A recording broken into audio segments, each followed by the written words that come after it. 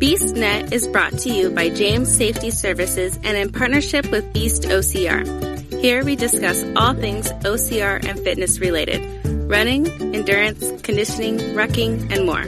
Welcome to BeastNet. Hey everybody, Mike with BeastNet here, and on this special 150th episode, I have with me the original Beastmaster, Drew Hooper. How you doing, Drew? All right. I'm doing well. Thanks, Mike, for the introduction. Appreciate it. Oh, yeah. The original. I know we've had you on before and we've talked about it, but let's give the newer listeners kind of a backstory of what we mean by the original Beastmaster. Yeah, so basically the story is in some of these original OG beasts are still around, but back in, technically I think it was the end of 2014, be totally accurate. I think it's the end of 2014. I had started a group on Meetup that was, all about working out for training for OCRs. And in that group, Brandon, he became, Brandon Chen became a member of that group. And we finally, once we got to like 15 members, we decided to actually meet in person. And so we got together at the Swiss in Tacoma. And at that time, all of a sudden, there was this realization that the folks that were there thought, well, this doesn't have to just be like a small local group. Why don't we make it bigger than that? So, bottom line, that became the start of a Facebook group, which then became what is today Beast OCR. And I used to help lead the workouts at that point in time. And during one of the workouts, Brandon says, yells out, he goes, "That's Beastmaster," and the name stuck. And so I was, I helped to found the team and kind of carried it along like Adam does today with the leadership team. Initially, it was small enough that just one person could kind of manage the group, and that was me. Yeah, and that's, I came in May of that year, or May of 15. May of 15. So you guys started. Yep. Because it was right before the Montana Beast, because one of my other friends said, "Hey, you should check out this group." I'm like, okay. And then me and you, we met at the Montana Beast as I was dying on the side of a mountain. I see this guy with a Beast shirt on, and I'm like, I saw the Beast shirt, and I'm like, I think I'm part of that Facebook group. And you're like, oh, I'm Drew. And then you made sure you helped me finish that. Oh, dude, we helped each other. And I totally remember because I'm like, we're going up together, and I'm like, hey, where are you from? And you mentioned you're from Washington. I'm like, hey, I have this team that I started. You should join. He's like, yeah, I think I'm part of that already. And then the rest of the time, we pretty much hung together and helped each other through the thing because, I was in pretty rough shape for that event. And, it was a tough event anyway, but I had a lot going on physically for that event, so I needed some support. Because it was you and Jason, and that was that pretty much that cemented me into the group at that point. Because after that, I'm like, oh yeah, this is a group I want to be involved in. So it's awesome. Oh yeah, such a blast. So I know, you started the group. You were the original Beastmaster, then you handed off to Adam, and now you've moved on to other ventures. You're still part of the group. You pop up now and then, but you're not as active as you were. I did a few races this year. We did, I did terrain race. I did Dirty Dash. I did the Spartan, the Seattle Spartan Sprint. Yeah, we hit up a few. I feel like I did another one too. But anyway, we hit up a few races this year and did some last year. And I think next year the objective is the trifecta. So that's something that I want to do next year. So definitely still participate, but not at the same level. That's for sure. Totally different than what it used to be. It used to be like a daily, almost a full-time job. It was a lot of work. Yeah, and I get it. 'Cause, I see what Adam does, and the rest of the people now that there's a leadership group and a board and everything else, and I see what they do, and I'm on the board and all that stuff, and it's a lot of work that goes into running the team. So I don't know how you did it as one guy. It was really hard, especially when it came time for apparel orders. That was, oh my gosh, I'd stay up so late packaging and shipping and processing apparel orders. It was ridiculous. The best thing I ever did for the team, in my opinion, people can credit me for all sorts of things, but I got to be fair. The best thing I ever did for the team was give it up and pass the leadership on, pass the baton, because there's just a reality that at least where I was at in my life at that time, I didn't have the capacity to keep it going. And I don't think that the team would be anywhere near where it is today if I hadn't passed on that baton to Adam and that he continued to kind of foster leadership in the team. I think it was the greatest decision for the team that I could have made. And that's probably the one. It was really difficult at the time because I was so attached to it. But I have to say that if I were to have to pat myself on the back for something, it would be that I passed on the baton. And I don't think there was a better time to do it. It was perfect. And I couldn't imagine what the team would be like if I hadn't have done that. Because the leadership team, what you guys have done, so far beyond what I would have done so far. So super excited about it. I'm so proud. It's like being a it sounds retarded, but it's like being a dad and sitting back and watching your kid grow up. It's super cool. I love sitting back and just watching what the team is doing today. Yeah, but I mean, it's probably a good analogy though, because I mean, it really was. It was your baby, and I mean, it was kind of one of those things. I mean, I'll be honest. In the very beginning, when it first all transferred over, there was a lot of us not to sound bad, we're like, "Who's this Adam guy, and why is he suddenly the leader?" But and there was some growing pains with Adam. I mean, he did the normal thing of I'm gonna be the man like Drew was. I'm going to run it by myself. And it took some talking, from some of us and getting him to understand that you need a team behind you, man. The team is only as strong as, its leadership. And with you trying to do it by yourself, it's pulling yourself too thin. You started to notice. So once you got that team underneath them, the leadership group, things started to really fall into place. And I really like the direction the team's going right now. So yeah, me too. No, I'm so proud of what you guys have all done. It's so cool. Like I said, it really is amazing to sit back and watch. And one of the best things now, in the early days, I'd show up to an event and there was everybody knew who I was. I'd be walking and everybody would be like, "Oh, Beastmaster, Beastmaster, Beastmaster."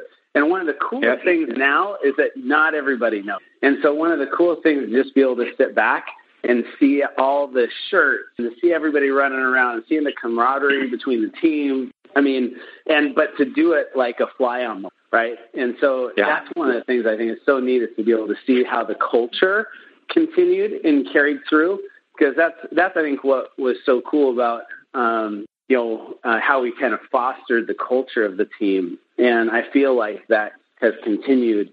And that's one of the hardest things, especially in a leadership transition. It's really hard to maintain culture.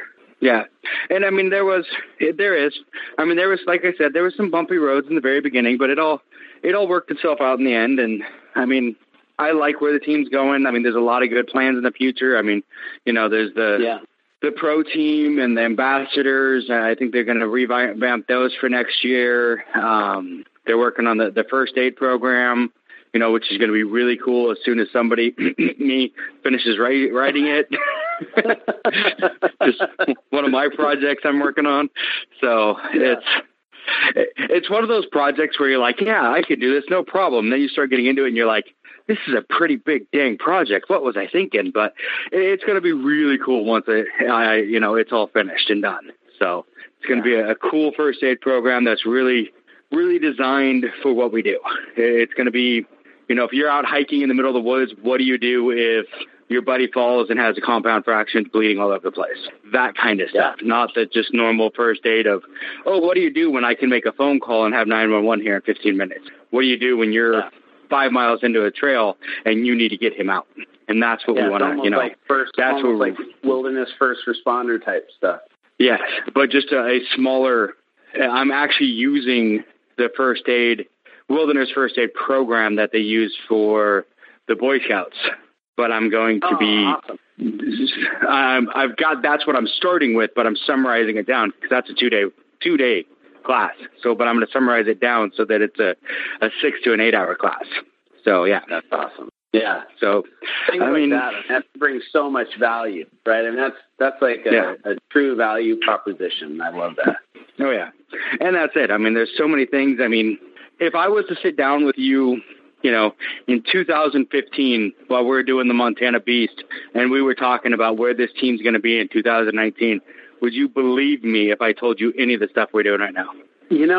That's a great question. So not the things that you're doing now. I had some visions of things that I wanted to see come to fruition, and some of them were similar, right? So like one of the things that I really wanted to see happen was the creation of the nonprofit. So that coming together was significant. I wanted, at the time, I really wanted to focus on youth, and a vision that I had was seeing, members of the team working with youth to, that were, dealing with challenges, whether they were, emotional related, whether they're physical challenges, but helping them go through obstacle courses.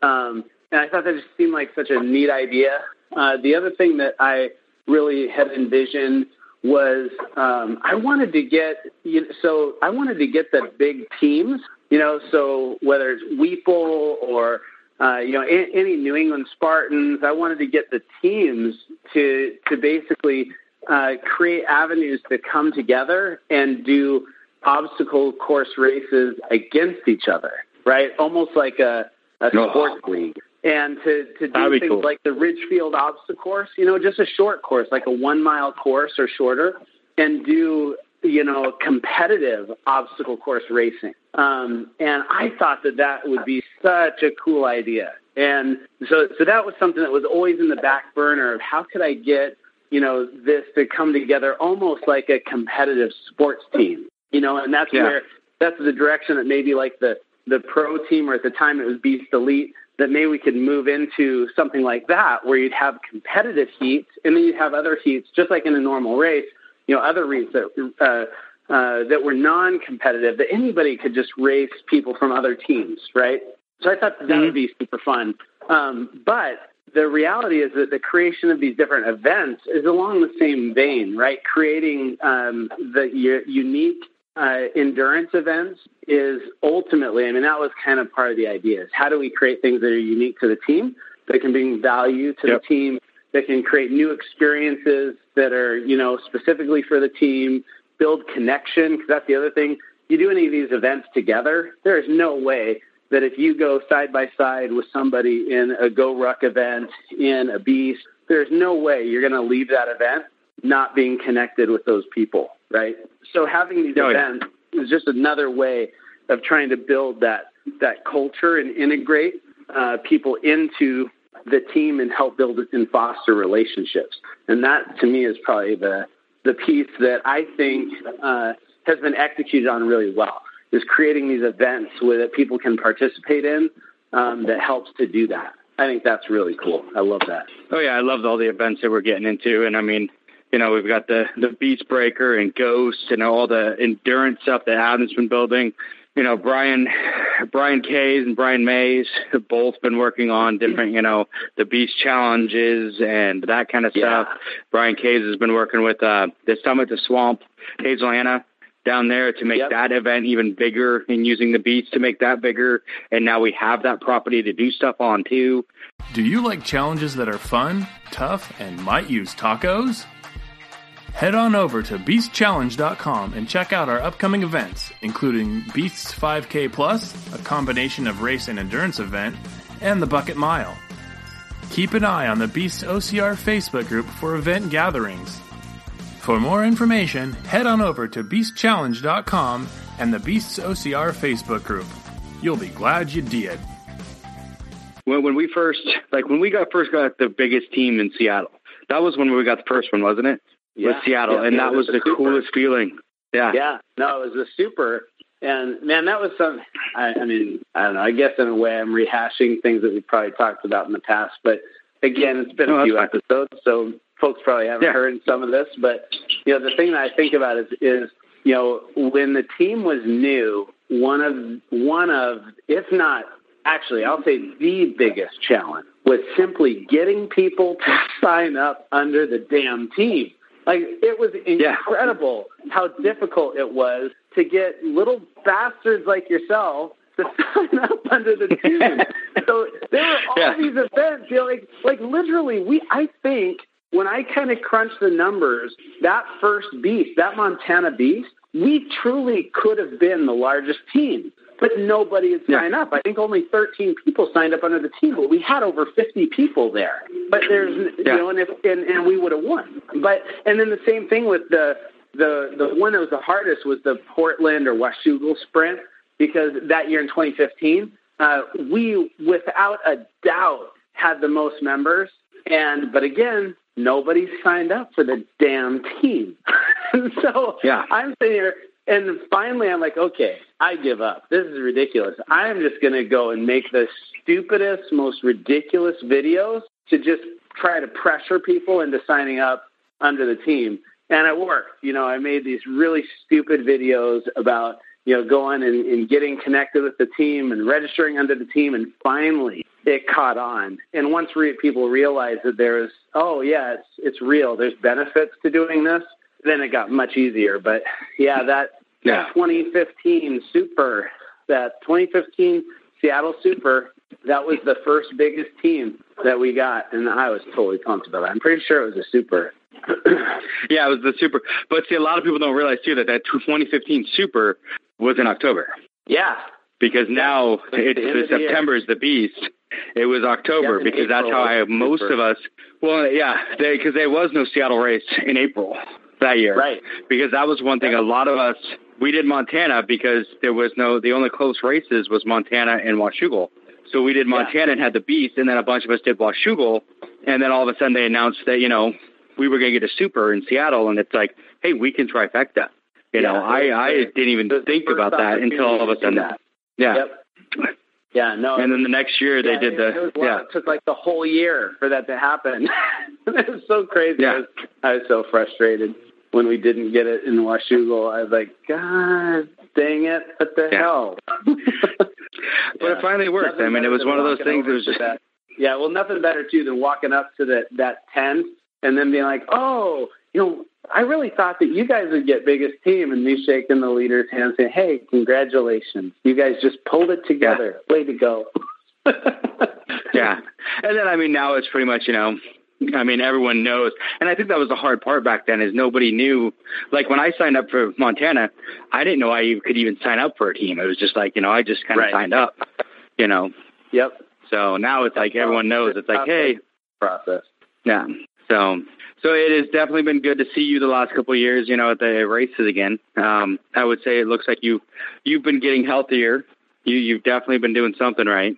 Yeah, I've been working at it. Still, the fact is, still struggle with that. I've gotten and I have a tendency to yo-yo, like I think a lot of people do, and so there's a lot of kind of self-discovery around it, like how is it that you lose weight and then fall off track, right? And so it's been a really interesting journey, I guess, is the way to think of it, because it's been almost 24 months now of this kind of, in a sense, like battling myself, right?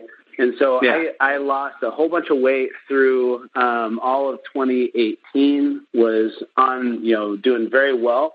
Holidays came and kind of fell off track, and it was interesting how, and it's still something that just, I don't know. I guess that the word is probably, I suppose, interesting is that it's amazing to me how, for any of us who, struggle with food, I almost think of it as like a food addiction. I know some people think that's silly. Others totally understand what I'm talking about. But it's interesting because it's amazing how if you fall off, how hard it is to get back on track, right?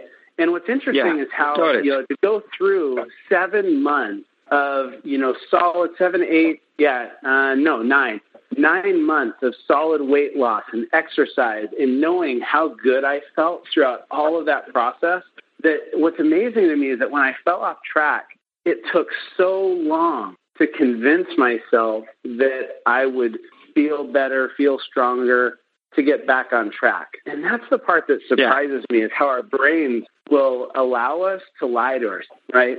And constantly. And that's a tough thing. It's super challenging because I lost a bunch of weight, but then I gained a lot back and then started losing again. But it took a long time, that mindset back on track to say, no, I'm going to feel wonderful once I start doing this.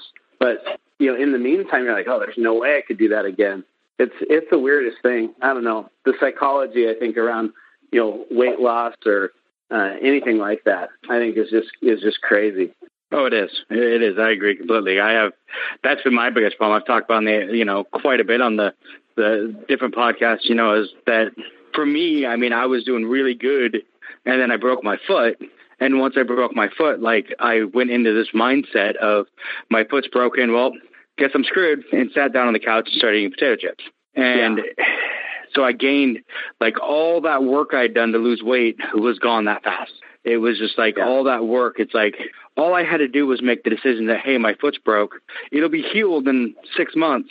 Probably won't be the same, but at least, I could still eat right and do all that stuff. But no, it was instantly my brain's nope, I'm done. And it's amazing how quickly our mindset goes back to the bad habits. It's it takes us so long to get used to and really push ourselves into the good habits. But the second something bad happens, our minds are boop, right back to the bad habits. Let me go back to eating potato chips and all that fun stuff because I'm hurt. Yep. Yeah.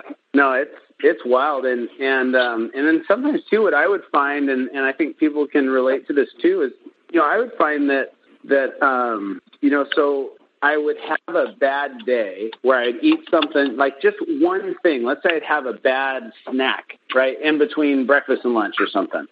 Or maybe I was running late and I stopped and I had a really crappy breakfast. I stopped at, I don't know, Taco Bell or something and had breakfast there. That I would get this defeatist, and I still, so I say would, but there's a reality. There are days where I can still find myself thinking this way. But I would get this totally defeatist attitude in that, well, I screwed up breakfast. That means the whole day is done, right? Instead of going, well, that was a bad decision, but you know what? The reality is I can operate really well for the rest of the day.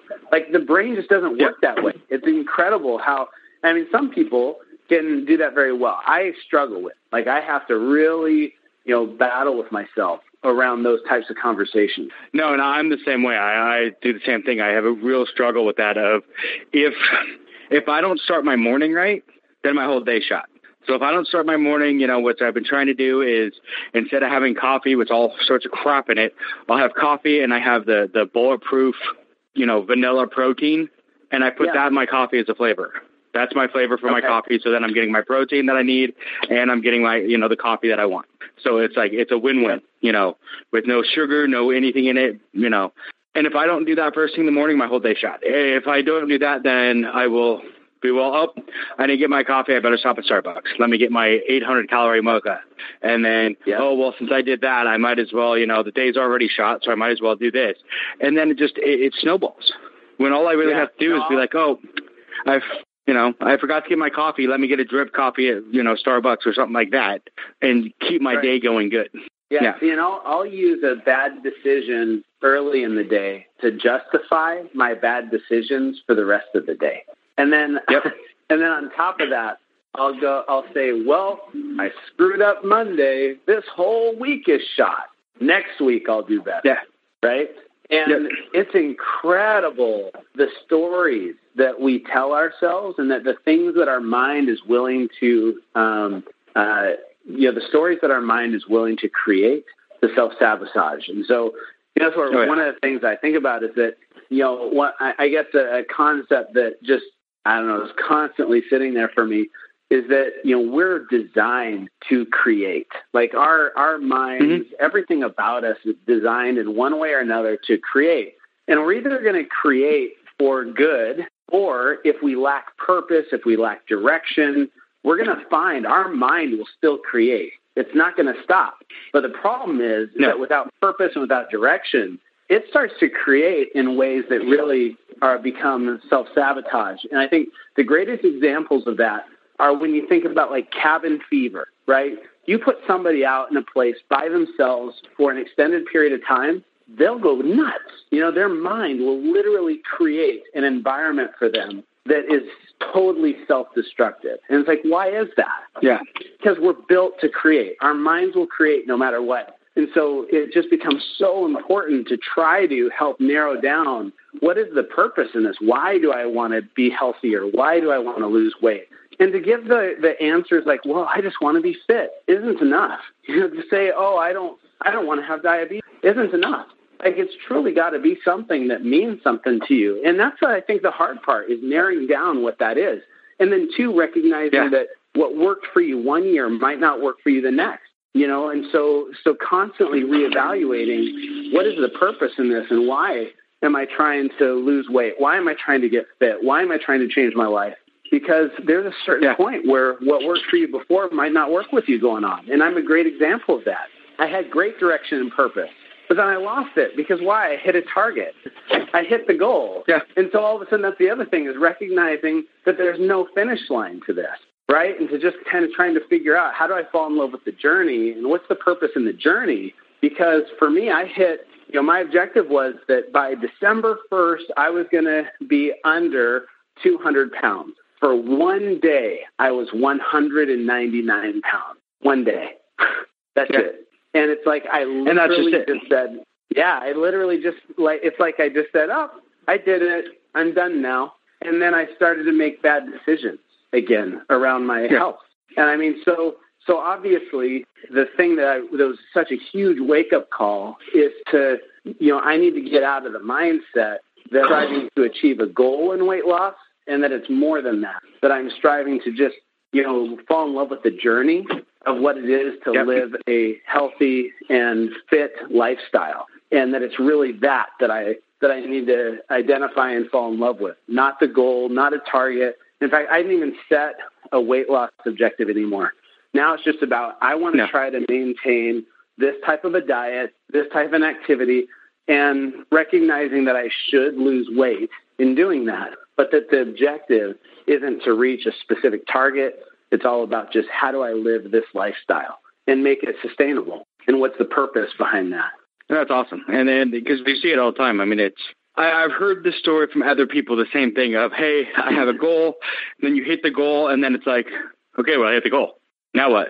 Yeah. And it's either, either they find a new goal to keep going, or it's like, woohoo, I hit my goal. Congratulations, I did it. Now I can go eat a big cake all by myself. I mean, it's so you got to really, the goal has to be not a certain number. It needs to be a lifestyle. My goal is to have this lifestyle, not, to enjoy, like you said, the journey, and the journey never ends. Yeah, and I think about, too, so the initial motivation to lose weight in 2018 didn't come from this idea of wanting to hit a number. The number came later.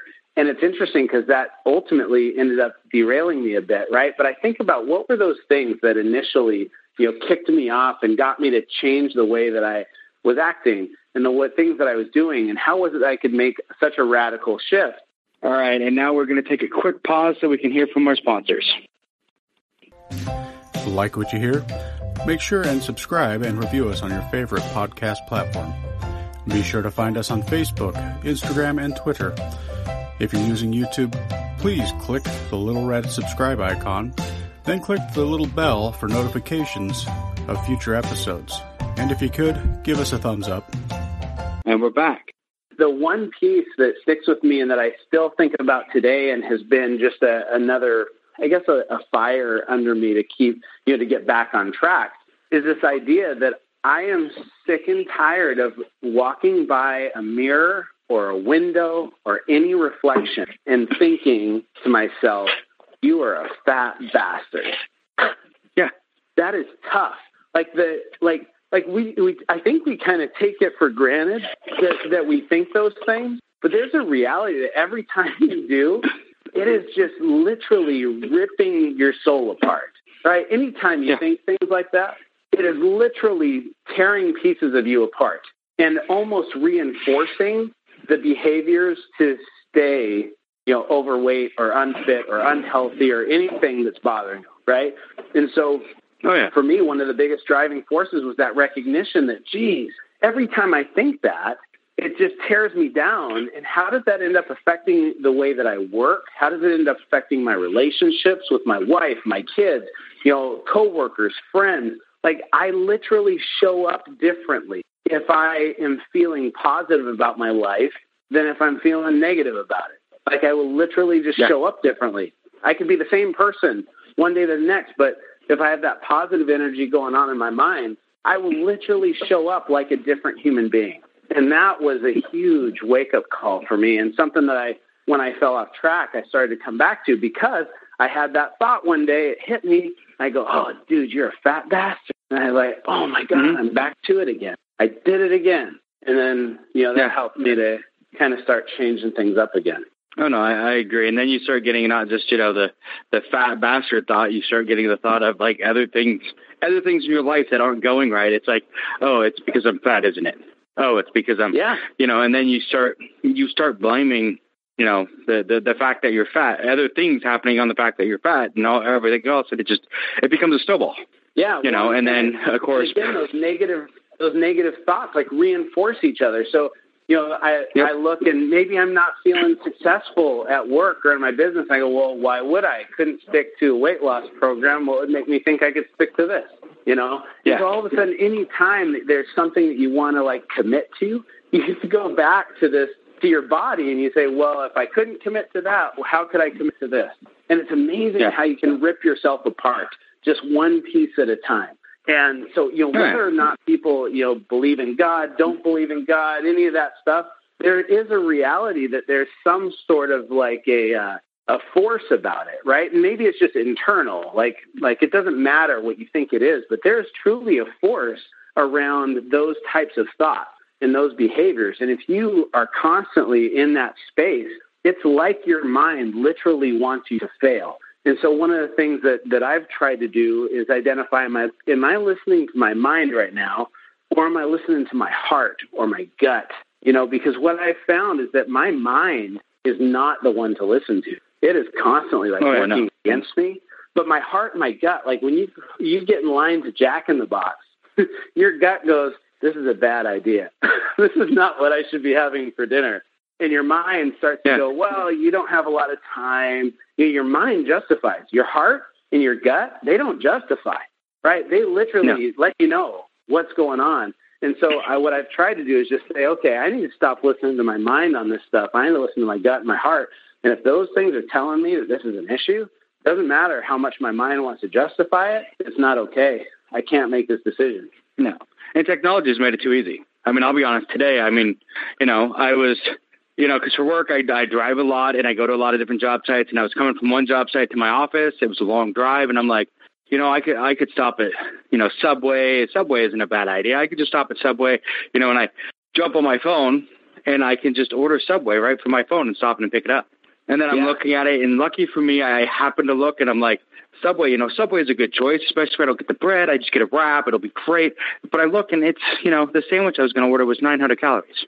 Yeah. And I'm like, isn't it amazing? I'm like, do I really need that hamburger? That sandwich, or can I have my center console's full of Clif Bars. I'm like, or can I just have a Clif Bar to hold me over till I get home and have some dinner? I'm like, I'm just going to have the Clif Bar. I'm not going to go, and it's, that my mind was just telling me, hey, it's so easy. Just hit this button. And then it's like 2 blocks from my office. I can just pull in, walk in, grab my sandwich and go right to my office and I'll be good to go. And then it's like, but like you said, your gut, my gut's like, do you really need that 900 calories? Do you? Yeah. And I'm like, no, not really. I don't. So, and that's the hard part is you get into those mindsets where I tell myself like all the time, oh, Subway, my 2 favorites, Subway and Taco Time. I'm like, those ones are healthy. No, not really. They're probably they are healthier than like McDonald's or Burger King, but they're not healthy. No, just because something's that's exactly better than the others. That's the stuff too, just because it's healthier doesn't mean it's healthy. Right, and that's the thing is that's the stuff that our brain does, right? Our brain says, well, gosh darn it, he's defeated my my desire to get McDonald's. So what can I convince him on next? Oh, Subway. Yeah. He's dumb enough to fall for Subway. So your brain just starts to come up with this stuff. And I think about, it's so normal for us to in essence, like get lost, right? To start something and to fall off at some point down the road. And it could be weight, it could be anything, but I mean, it's so normal for us to get lost. But the thing is that we just have to make sure that we've prepared our map and GPS for when we do get lost. And that's where I think about that, that back to that gut and that heart of, those are kind of our internal compass, right? And so if we can just turn off our mind and just really think on, almost like the pilot, have you heard about when the pilot loses their ability to see stuff? They have to rely on those, on all of their altimeters and all that stuff. And it might feel like the wrong thing to go, to pull up. But everything on those meters is saying you got to pull up, you got to pull up. You just have to trust in those. Well, we have those types of compasses too. We just have to learn to trust them. And that's what I find is that, we'll get off track. But, the reality is if you prep yourself, you do have that GPS and that map to get you back on track. You just got to trust it and know to follow it and understand that when your gut's telling you, dude, don't do this. And I don't know how many times I've gone into a line that, for me, it's maybe because where I'm at, we've got Taco Bell, Jack in the Box, McDonald's. And I don't know how many times I've gotten into the line when I was off track. And everything in me is like, dude, don't eat this. Like, just go to the grocery store. Get some nuts or something. Like, what the hell are you doing? And yet I still just go, well, I'm already in the line. Or, oh, well, I don't have a lot of time. And so, again, my mind kicks in and says, dude, don't listen to your gut. Yeah. It's wild. Well, that's for me. That's why I started, through all the Clif Bars, I literally filled my center console up with different types of Clif Bars because it's like, it's better than stopping at McDonald's. It's like, all of a sudden I'll be like, oh, I need something in my stomach. I forgot to bring something. I'm not going to be, some nights I teach till 9 o'clock at night. Like, I'm going to be teaching all night. I'm just going to have a Clif Bar because if I, I don't want to go off track. And that's been my biggest thing is trying to, that or, like I said, the coffee was a big one for me. Oh, it's just coffee. Yeah. Coffee's good for you. And it's not good for you, but there's not a whole lot of good calories in coffee. Well, there is when you're getting a white peppermint mocha. I mean, Yep.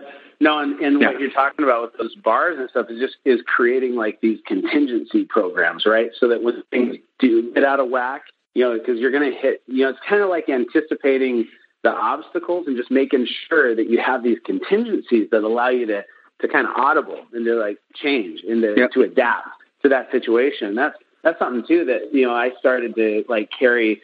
I would pre-measure quarter cup of walnuts, right? And I would just put them in a baggie and keep them in the center console of my car.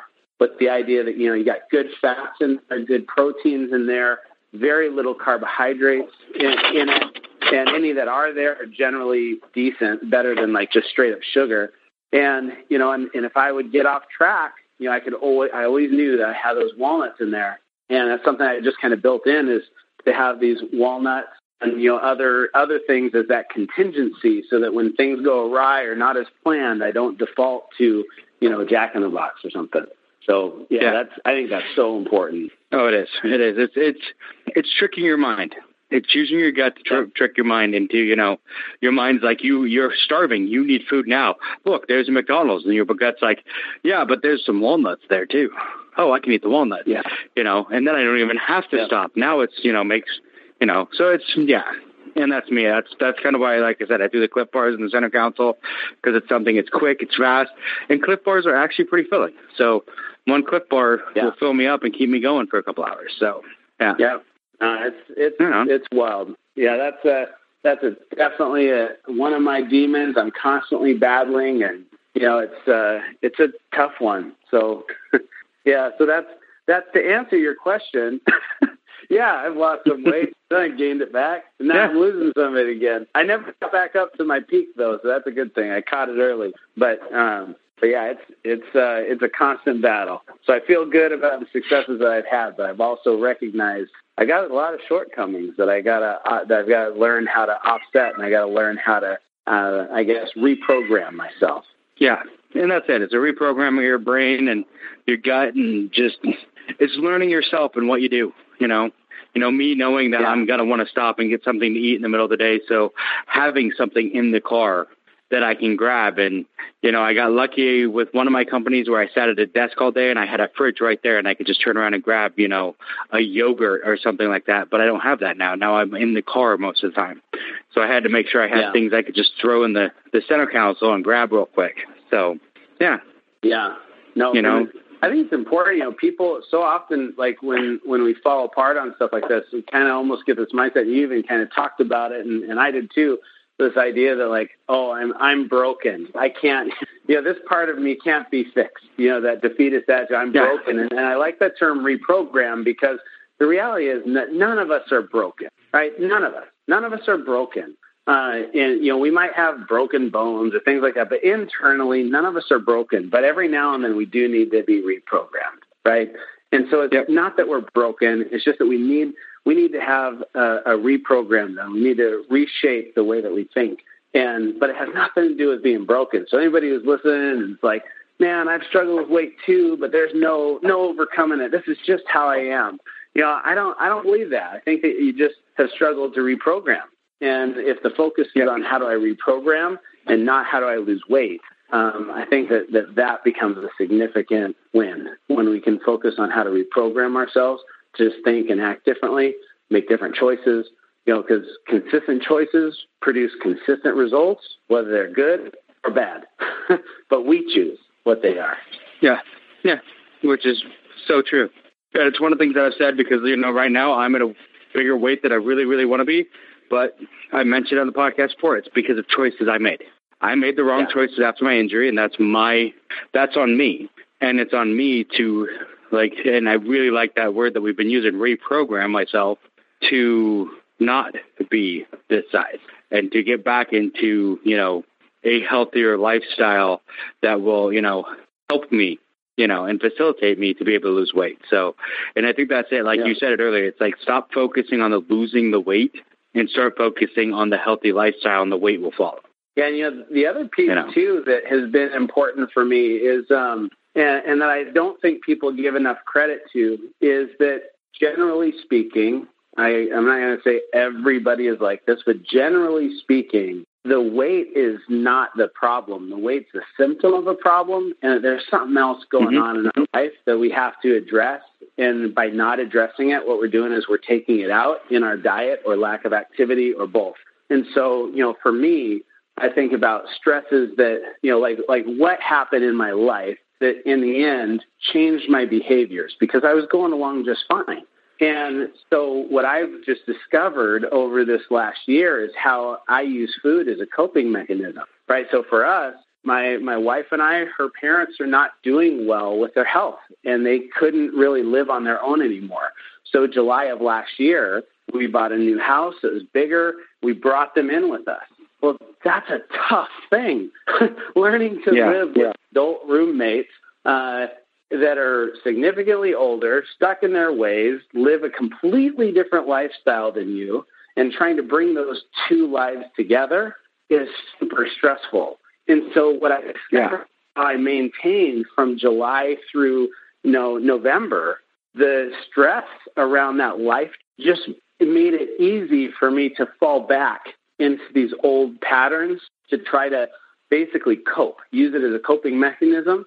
And so that's a piece too, is that if you're struggling with weight, if you're struggling with, depression, if you're struggling with anything, the reality is that while we want to focus on that and see it as the problem, it's probably just a symptom. And so really digging in to find out what's the real problem I'm dealing with? What is it that's causing me to A, feel this way, B, act this way? What's causing this to happen? Because it's likely that what you're most concerned about isn't the problem. It's just the symptom of the problem. And until you address the real problem, you're going to find the symptom keeps popping up. And that's what I found for myself, is that, whenever something would go awry in my life, my fallback would be food. So trying to reprogram becomes so important. Well, it does. It's one of those things. I mean, for me, I think a lot of it is really, like quitting smoking has been a big thing for me, and it's finding a new way to reward yourself. For me, and it's, I mean, I hate to, really compare it, but I mean, it really is a good comparison between smoking and weight is, for me, anytime I did something in my life and something good happened, I celebrated with cigarette. Yeah. Anytime something bad happened, I coped with it with cigarette. And that was my coping mechanism for everything, whether it be good or bad, my celebratory or my coping with something bad. Yeah. I would smoke a cigarette, and that was it. And now I think one of my biggest things is when I quit smoking, I replaced a lot of that with food. So now my celebratory thing is food. My coping thing is food. And I need to find something better than that for my, my celebratory and my coping methods should not be food, not be something unhealthy. So and that's a perfect example of that reprogram, right? You were programmed for cigarettes, you reprogrammed for food, and now you get to try to reprogram for something else. Oh yeah, and it's one of those things. I mean, if you think about it in life, we're pre-programmed to make food our celebratory. Think about it. Birthdays, cake. Wedding, cake. Think of every holiday or every whatever, there's a food associated with it. Thanksgiving, turkey, ham, all that kind of stuff. Same thing with Christmas. There's gifts, but there's also the food. And there's our whole, our society is based off food as a reward. So, I mean, absolutely, it really makes sense that there's a lot of us that are overweight. Whenever we have, something goes right, I need to celebrate. Hey, I did great on this test. Let's go get tacos. I did great, did this. Give me a cake. Oh, shoot. Yep. Something's gone wrong in my life. My cat died. Let's eat some ice cream. It's our whole, that's kind of how we're programmed from, childhood. Yeah. So it's reprogramming that. There's I'm not an avid reader in the sense of like opening up a book, but I am like totally addicted to Audible. Like anytime I'm on the road, I'm listening to audiobooks like all the time. And, there's a book that I listened to twice this year, just because it was that good. Like I literally listened to it and then started it again immediately.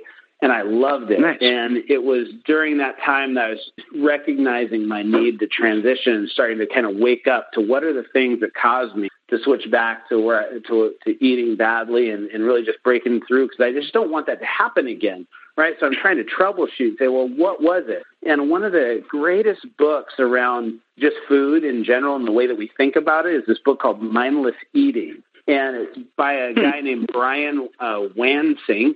I think that's how you pronounce it, Wansink, not a sponsor. But I think that his book is awesome, and it talks about the psychology around food. So things like what you're talking about right now, and it's amazing. That's actually why when I get so I mentioned that I put my walnuts in, I pre-measure a quarter cup, because so one of the things that he talks about is that it does not matter how big the package is. Whether it's a fun-sized candy or a regular candy bar, if it's the option that you have, you will feel satisfied. And in all the surveys, it didn't matter. They could give some people full-size candy bars, some people half, some people fun-size, and then they would have them survey, do you feel satisfied? And 100% of the time, well, not 100%, I'm lying, the majority of the time, the answers were the same, no matter the size of the candy bar. So it became this wake-up that one of the best ways to kind of mitigate the food you're bringing in is to pre-measure and just make sure that the package itself is smaller, because you'll feel just as satisfied in general. You'll feel just as satisfied no matter the size of the package. But knowing little tricks like that becomes so important when you're trying to reprogram. And this book was awesome because it was filled with little things like, and talking about the psychology around it and the tests that they did to kind of prove some of these things out. Man, it was awesome. But it's called Mindless Eating. So any of you guys listen, you got to listen to Mindless Eating. It's fantastic. That sounds awesome. I really, really wanted to say something bad there because my mind is horrible like that. But I was going to say, So you can It's like someone tell my wife that, but yeah, so you can take that as you want. But honestly, you can toss my salad anytime. I was talking about the size of the packaging, but yeah. That too. Yeah. So yeah, just wrap it properly and she'll be fine. Yeah, exactly. This is appropriate. We're supposed to be family friendly. I was never a fan of family friendly. Are we supposed to be family friendly? We're supposed to be, I mean, we didn't really say the word, so it's still family friendly. It's still PG-13. That's okay. PG-13. Yeah. That means that every now and then, as long as they don't say shit more than like 20 times, I'm okay.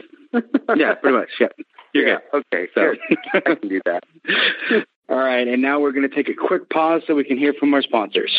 Does your business need first aid, AED, OSHA, flagging, or other safety training? James Safety Services is your one-stop shop. Find them on Facebook today at James Safety Services WA and ask for a quote on hosting your training needs. And we're back. So we've gone on this the weight loss thing. What have you been doing since the stepping down as Beastmaster? And I know you've had some really, really cool things you've been working on.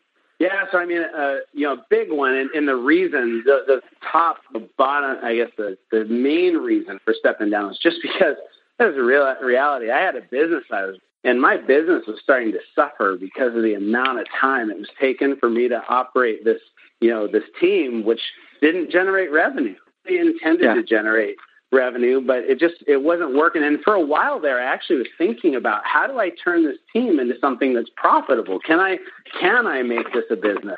And I couldn't really think of a way where it wouldn't feel like I was taking advantage of the team, right? Like it justified more time. I couldn't give it more time, and then it felt wrong to try to turn it into this, super profitable, machine. Right. And so it just didn't work. So I had to get back to business. There's just a reality. I had a business. I had to focus on it and take care of my family. So I have a financial services firm, Hooper Financial. And so I got back into just really operating that at a full level. We've grown a lot. Now we've got a business in Ketchikan, Alaska. We've got one in Olympia, got one in Montesano. And just really kind of branched out over some other financial services firms. So we had a lot of growth there. And then in the last 18 months, I've taken on a new project, which is, it's called Breakthrough to Thrive. And this is really like an entrepreneurial coaching, personal development brand where basically I've got some clients where their businesses, and they just need help from a leadership perspective on what is it to actually govern and not just manage a business, but to govern a business. And, so kind of really focusing on helping organizations and individuals grow, develop, and thrive. I've done a lot of work on myself over the last, particularly 10 years. And, a lot of that work, I feel like I've learned a lot. And we've talked about some of it even tonight, And so helping other people to recognize some of these things and to learn how to reprogram themselves and to identify that we're always going to be creating. It's just, are we creating the right things? And so really focusing, and then with organizations, I've been very fortunate in the time that I stepped down from leadership with Beasts. I've taken my kind of volunteer time and thrown it at my local hospital. And I've been on the board of this hospital now for 10 years, but really took over a leadership role as chairman of the board about the time that I stepped down from Beasts. And, it's been so cool because we've grown that organization from 75 employees to 350 employees. We built a wellness center. We built an outdoor fitness area. And so, it's just such a huge impact for our community. And so taking some of those concepts that of my experiences there and helping other organizations to try to recognize that through just solid leadership, you can grow and develop a business is important to me. And so those are the things that I've been focused on. That's awesome. So if someone wanted to find you, on Facebook, Twitter, all that kind of stuff, where would they look? They would just look at Breakthrough to Thrive, the number 2. So Breakthrough, the number 2, Thrive. And then we've got Facebook. I'm posting on there like almost every day. I've got little quotes that I throw out there of just personal revelations. Like every day, I think it's really important to spend time to truly just think and self-reflect every single day. And so in that self-reflection, I generally come up with, something that's like an insight or a revelation for the day, and I'll share that. And so I share that on those channels. Instagram and Facebook are probably the top two. And so, yeah, Breakthrough, the number 2, Thrive. That's awesome.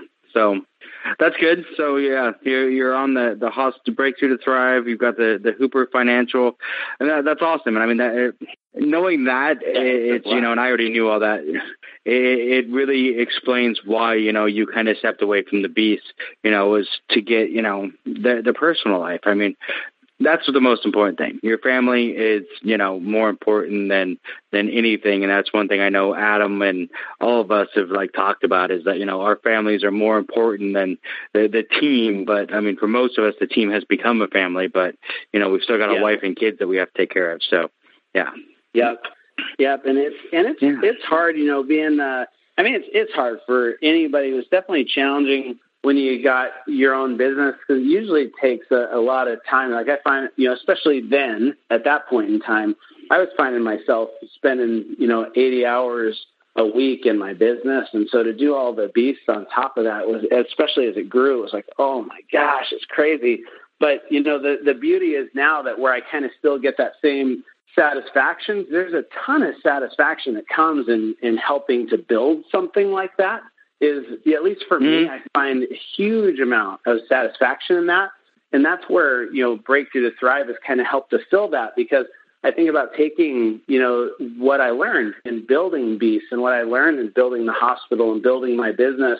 And now I get to kind of take that and help others to do the same. And that piece that's the part that's fun for me. I really enjoy building things. But to be fair, I'm not always the greatest at being the one to continue to operate them into the future. Right? I'm great at building, but I need, even in my own business, I work to have an operator, someone who helps to keep me on track, because I'm so focused on building all the time. I need that person to help remind me of the importance of operating. And so if I've got people who are great operators, but they need help in vision and innovating and creating something new, that's the piece. That's where I love to spend my time, is in helping to innovate and create something new. And at the time, Beast was super innovative.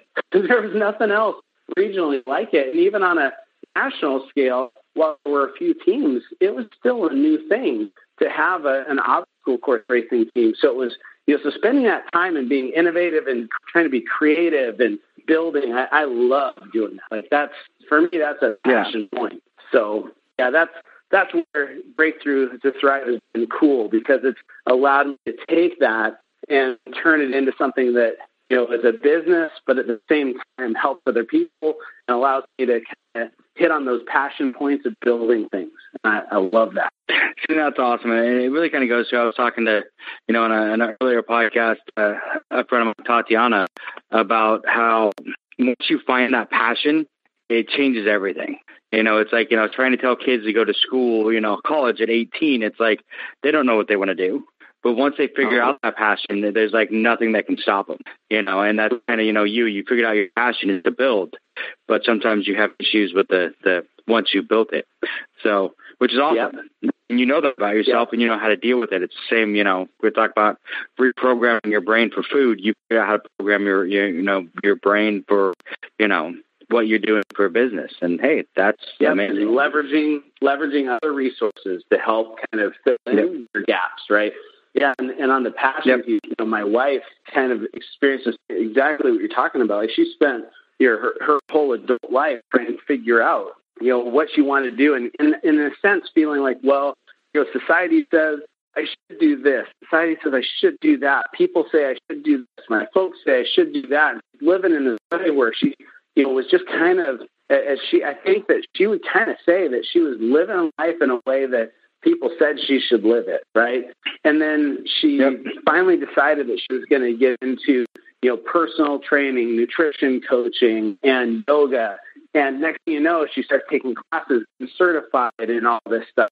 And oh my gosh, she's like a totally different human being today. So, going after that passion, while sometimes it can feel like a risk, and it is, there's just a reality. It's a risk worth taking, because you're going to find yourself being so much more successful at something that you love than that thing that, even if it pays you a good paycheck, hunting down that passion point and really following through with it. I mean, my wife, I think, is a perfect example of that, where, she hunted this down, and man, she's having so much success. She's getting the offers to run classes from all these different, gyms, and she's like, oh my gosh, I didn't expect this. But it's because she's so passionate about it. She just has an energy around it that people cannot help but participate in, and anybody can have that. It's just a matter of figuring out what that passion is and truly getting committed to it. And it's wild. When people find that energy that comes from it, nothing can stop it. Oh, it is. It's amazing. I mean, that's one thing, and I've talked about this on stuff. I mean, for me, I've changed careers 3 or 4 times in my life. And I finally found now in my 40s the career that I want, and that's, a safety professional in construction. And, it's like, this is what I love. This is my passion. I love teaching people. I love going out, talking to them and I know after every one of my classes, if one person's better by one of my classes, then I've done right. And I think a lot of that's, part of that's OCR. I learned really early that never, and I mean, if I trained really hard and I quit my job and just train, I could probably be an elite racer at some point, but it's not for me. I'm not one of those. I don't care. I don't care if I never podium, but if every race, if I make sure if I help one person, and I get that, that smile, and I don't even need a thank you, nothing. Just that look in their eye of, oh my God, I did this obstacle. I needed some help, but I did it. Then I did my job. Then I'm happy. Yeah. And that's all I want. Yep. Is just to help people get through what they need help with. And that's the whole point of, construction safety. I mean, I teach first aid, CPR, O10, OSHA, so many classes. And it's just amazing to me, that feeling of helping people. So, and I never would have known that 10 years ago. Yeah. It's amazing how little, these things that come up in life, right? And so whether it's beasts or anything else, it's amazing how it creates that little ripple effect, right? And how it impacts everything else you do forward. It's wild. Like, I mean, I don't even know, but like I think about even with Breakthrough to Thrive, well, where does it even come from? Well, part of it comes from having beef, seeing, that I am able to take something from the ground, turn it into something bigger, right? And then to be able to pass it on. That was a significant moment for me that as I look back, it's influenced behaviors in my life ever since. And it's in this belief, too, that I can do it, that I can take something from nothing and turn it into something that can sustain and have a legacy, right? And that's been so cool. And like I said, one of my favorite pieces is watching the team now. I like to participate in it, but there's a reality that one of the parts that's kind of more fun is to just observe it. Is really cool. Oh, it is. And it's just so amazing to see. For me, it's hard for me to be able to sit back and just observe, because for some reason, somehow, everybody knows who I am, and it's really creepy. But that's weird. It is. It is. Say, though, is that a creepy? Like, you use the right words. Like, I remember, and it is creepy. I remember going, and I had my nephew Michael, and we're at a race. I don't remember which one. Doesn't matter. But we're at a race, and everywhere I went, endlessly, Beastmaster. And my nephew looked at me and goes, Uncle Drew, you're famous here. Yeah. But it's so weird because people walk up to you, and it makes me think, like, this must be what it's like to be a movie star, because people walk up to you and they act like they know you. And you're like, who the hell are you? I can remember. I can remember doing a race with my niece, and we were walking through a festival for something, and like everybody was, hey, Pretty Mike, hey Mike, blah blah, and I'm like, hey, and all of a sudden my niece looks at me and goes, what was that? And I'm like, I have no idea. Yeah, no idea. She's like, they all know you. I'm like, yeah, I have no idea. It's just like, Yeah. I've told the story before, but I'll say it again because, like you, everybody knows Adam. And I remember the first time Adam ever raced with the team and the first time I ever met that guy. And he comes running up to me with this huge, cheating grin, Beastmaster! He's got, a high elite American flag headband, and he's got the American flag shorts, and he's this, super, thin, tall, lanky guy. He's like, hey, how's it going? Oh, I'm so excited to be here. Oh, I can't wait to run with Beast. And oh, that's so cool. You've done the greatest thing. He's just over the top. The energy level from him was insane. I'm like, please, just leave. What? Yeah. Dude, you're smothering me right now. Yeah.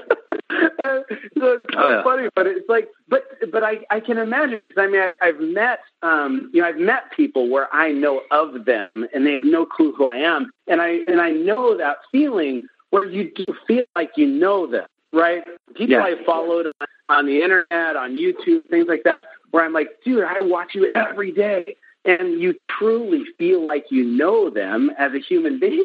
And they're like, I have no flipping clue who you are. And it's the weirdest feeling.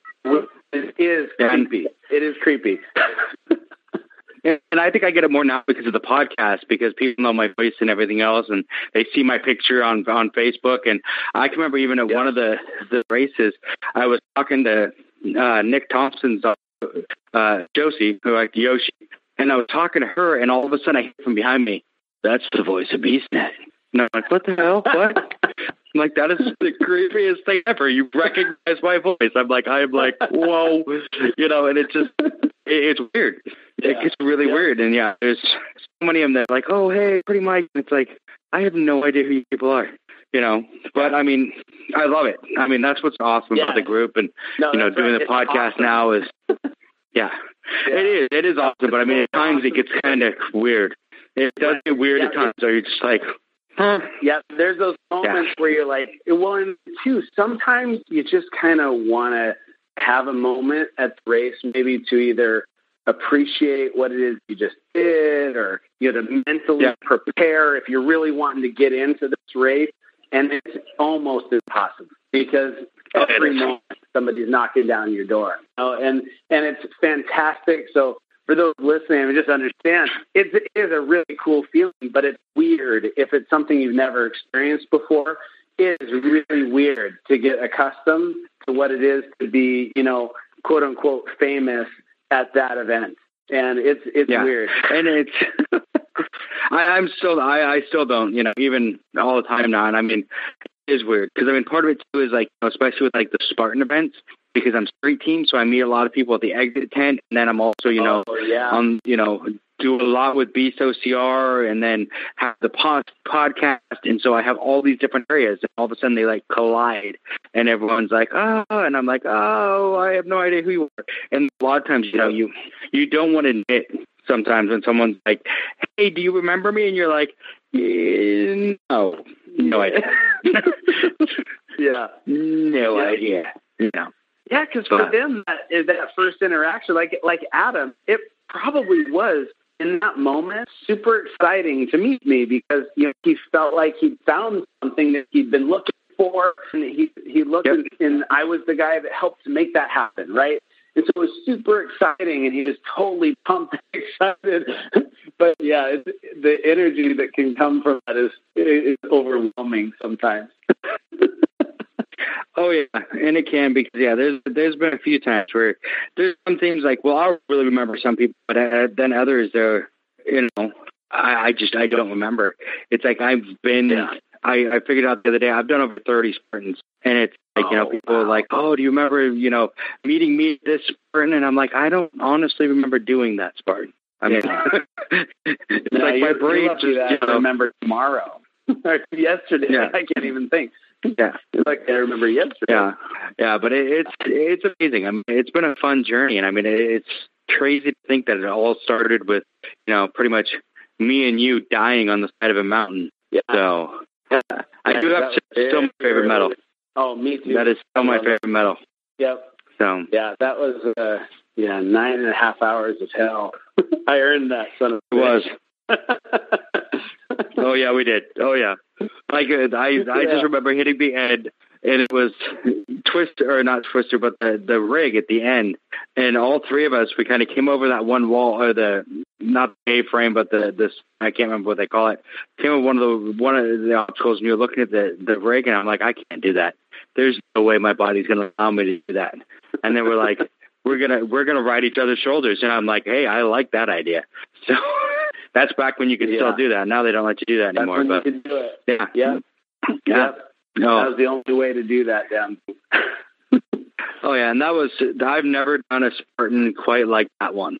That one not only because it was the first one, but there was a lot of obstacles in that one that I never saw again. I've never seen them do the drag with the CMU block. The cinder block. I've never seen that again. Yeah. The cinder block. Never seen that again. And they dug those holes and paths. So you're like, oh my God, that was horrible. That was horrible. I literally, well, you might even remember, but at the end of that one, I was like, I had a moment where I'm like, get the golf cart, get me the hell out of here. You know, is what was going through my mind. That was brutal. That was tough. Oh, it was. And then there was they had one of the log carries, or was it one or two of them?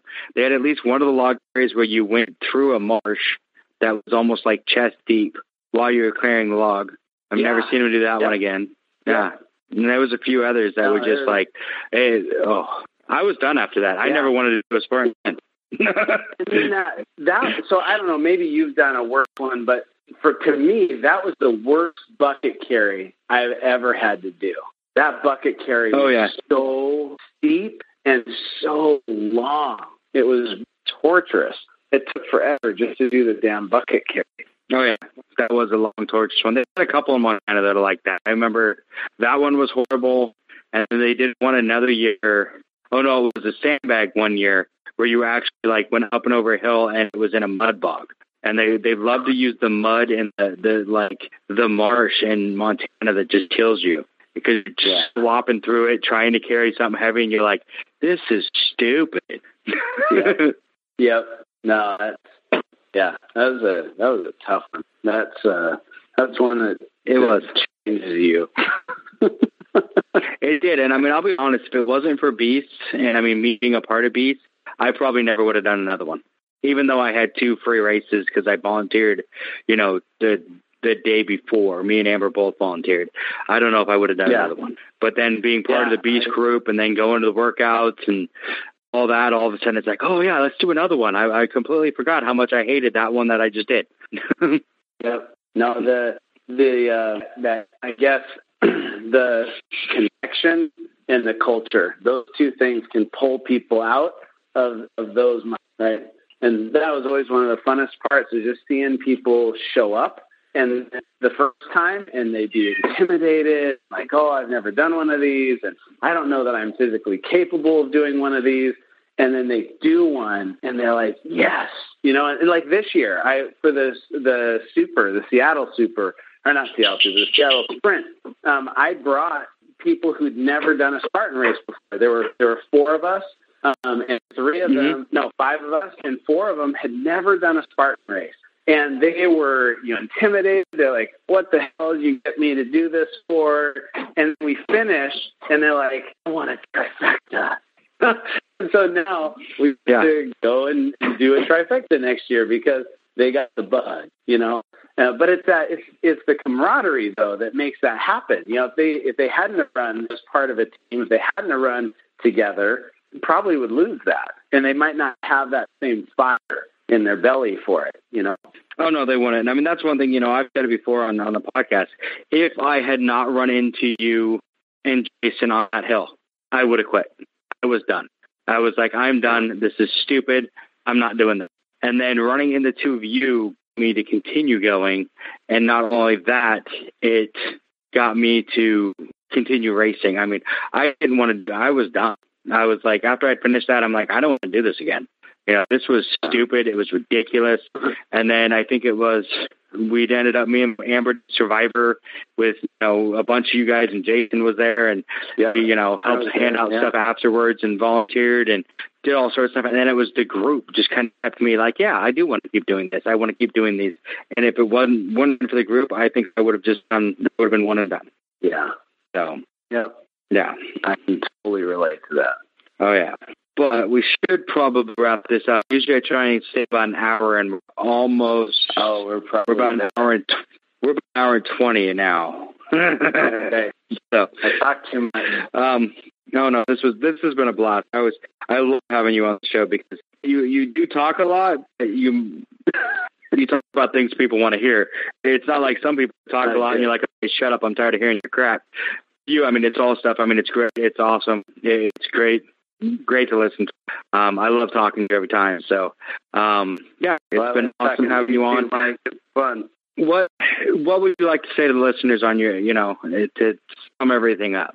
Yeah, well, so I guess, to just sum it up, the team is awesome. It's been fantastic to be a part of it. It was exhilarating to start it. And, I think that it's just, in a way, kind of inspired me to continue to just personally develop and change myself. And so I would just encourage you, if you're on Facebook, Instagram, follow Breakthrough to Thrive. I put some cool stuff out there today, and I love to just share the messages that come to me and the learnings that I've had, and I hope that you would find them to be beneficial too. But I'd love to have you just follow. That'd be cool. It'd be really cool, and just another way to stay connected to people. Right on. And I'll make sure that when we post this episode that we also post all the links to your, social media so people can find you easier. So perfect. That'd be great. Yeah. Oh, yeah. Yeah. It's been great talking to you. Yeah. Oh, yeah. And I look forward. I think we definitely need to do this again. So this has been a blast. All right. Well, thank you, Drew. Congratulations on 150. That's pretty sweet. Yep, 150 episodes, and we're just getting started. So I think there's going to be a lot more to come. So there's a lot of changes that haven't been announced yet, like maybe a third host from Canada, but that we can talk about that later. So yeah, all right. So it's a lot of changes coming up. All right. Well, thank you, Drew. All right. Thank you. Yep. Bye. Bye. Thanks for listening to the BeastNet podcast. If you haven't done it yet, find us on Facebook. Like and share the podcast. Give us a review on iTunes or Spotify. All these things will help to expand the show in the future. This show is brought to you by James Safety Services in partnership with Beast OCR. Don't forget to subscribe and let us know what you think and what you like to hear. You can find us on Facebook, Twitter, Instagram, or at beastocr.com.